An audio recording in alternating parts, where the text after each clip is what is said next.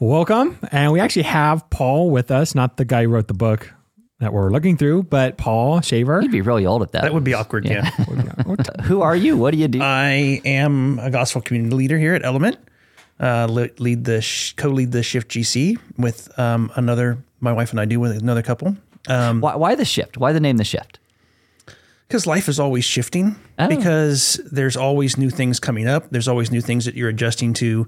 And as a community of believers sharing life together, that's what we're there to do, is support each other through those shifts. And so it's a little play on words. That's good. This week, we are in week 14 of the book of Galatians, and we are starting chapter 4. And the way Paul starts this week is talking about his 2 cents. He smells. We've got 2 different smells. 2 cents.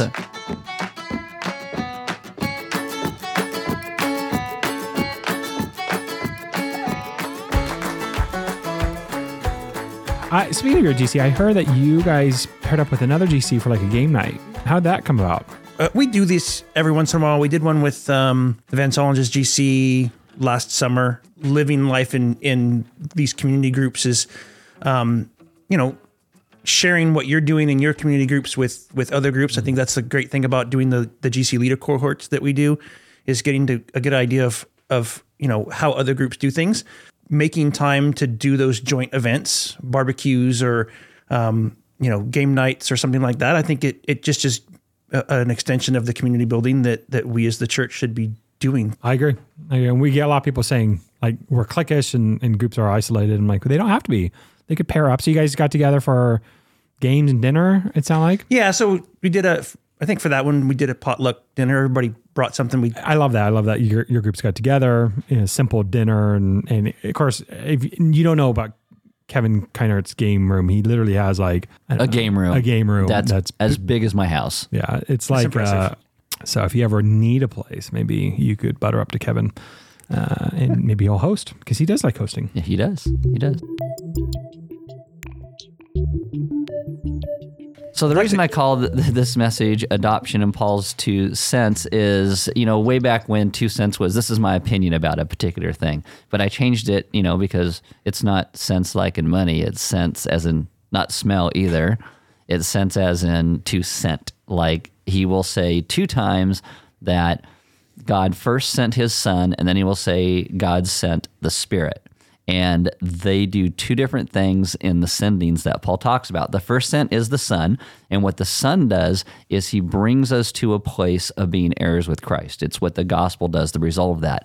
But the second sent is that God then sends his Spirit into our hearts, and that Spirit coming into our hearts teaches us to cry out, Abba, Father. It changes us to have an experiential relationship with the Father. That doesn't mean that we seek an experience, because a lot of people try and seek an experience. But it is, as we understand what Christ did in that first sent, it starts to change how we relate to God, how we relate to the world, how we relate to really anything that takes place.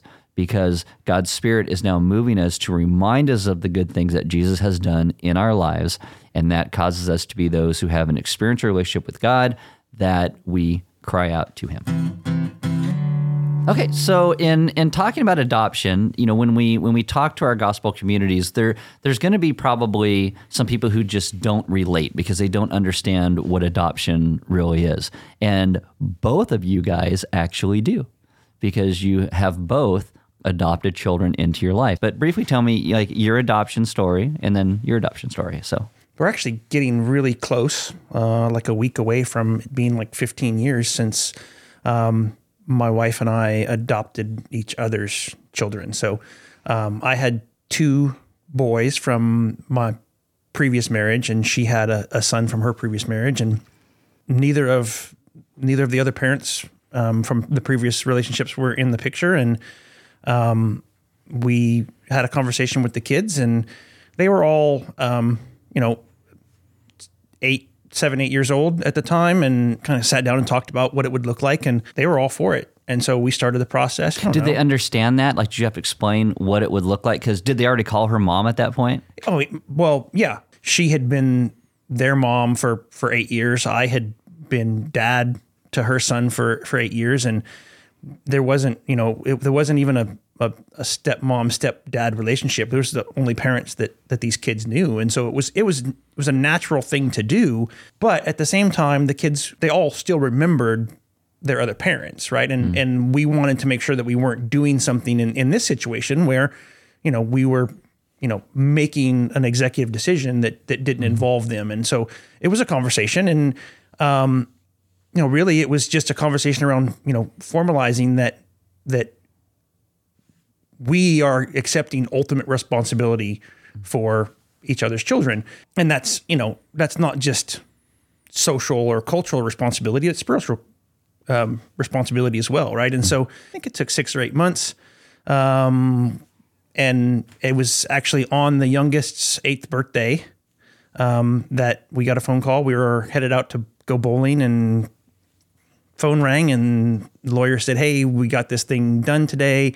I was able to do it without, scheduling a court date because the judge signed off on everything, and the parents, the biological parents on both sides had signed off on it. And so was there a celebration? Yeah, absolutely. Oh, cool. It was great. It was, when we got the actual documents, there was provision in the adoption for our middle son, to have his last name changed. And so that was really cool too, because he got to be a shaver.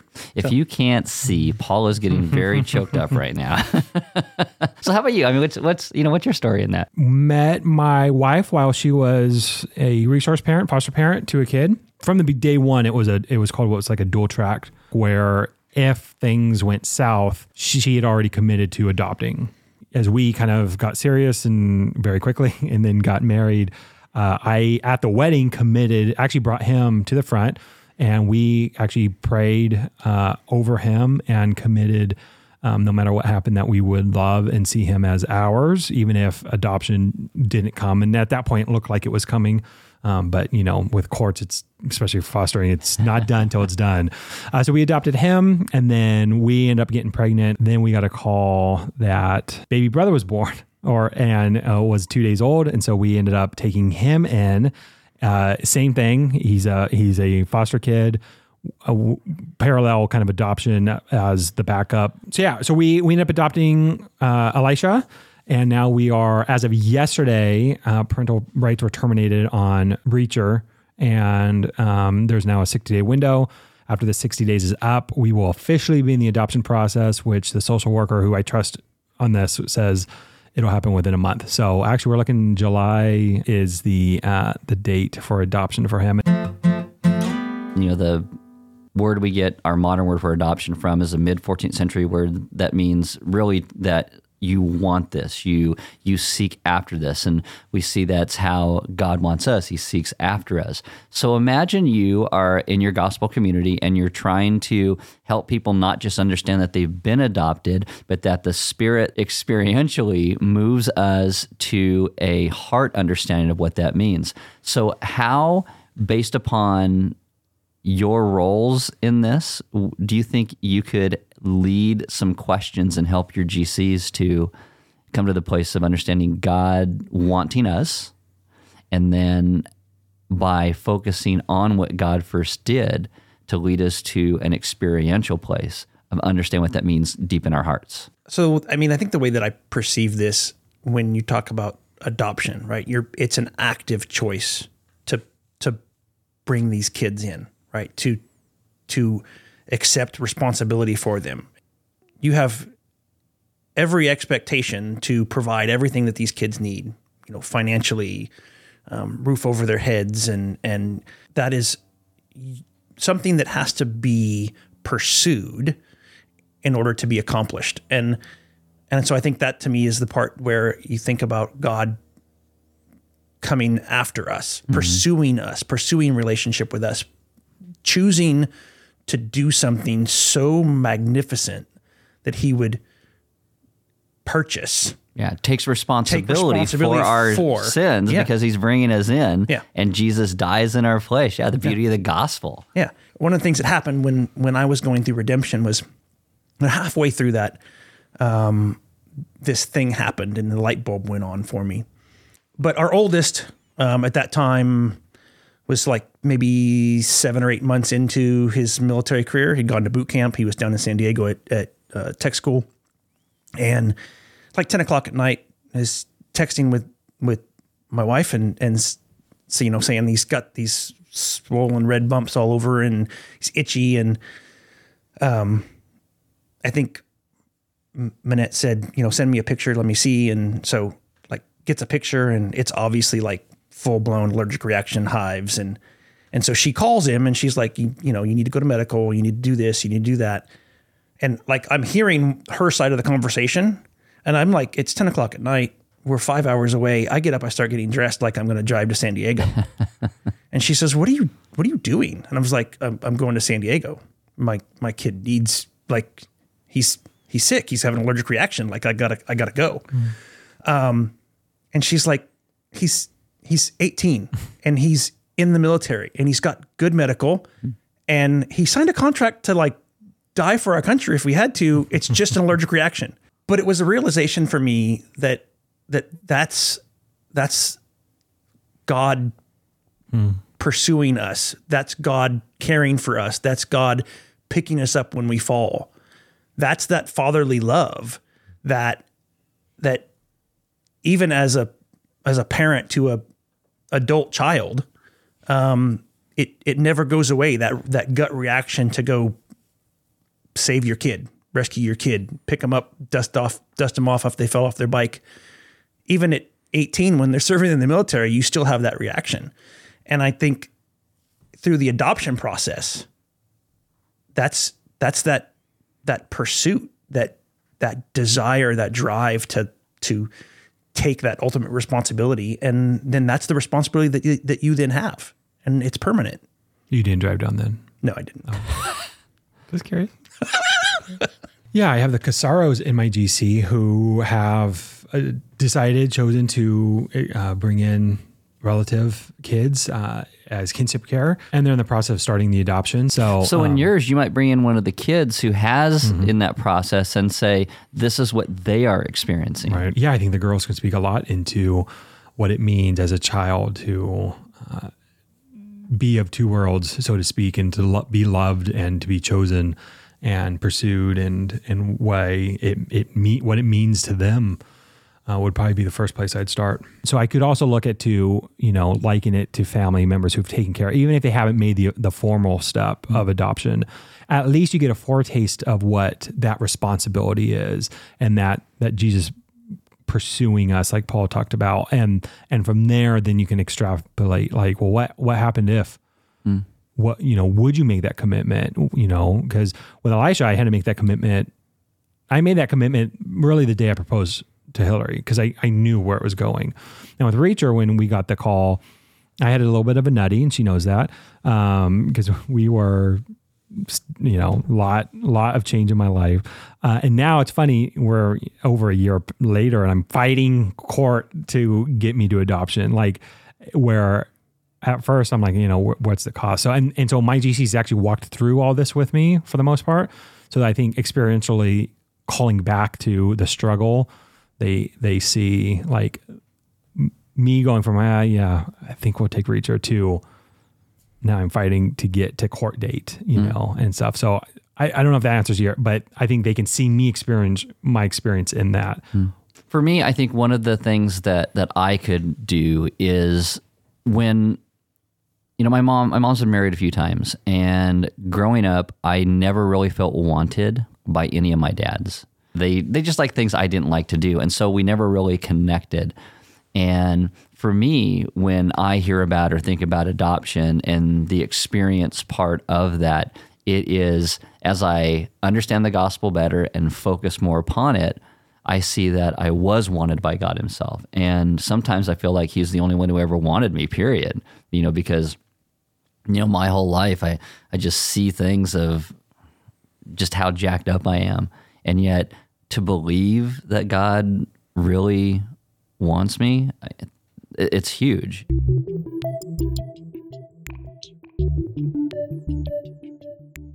It has to come down to that, right? That he wants, for his glory, he wants us.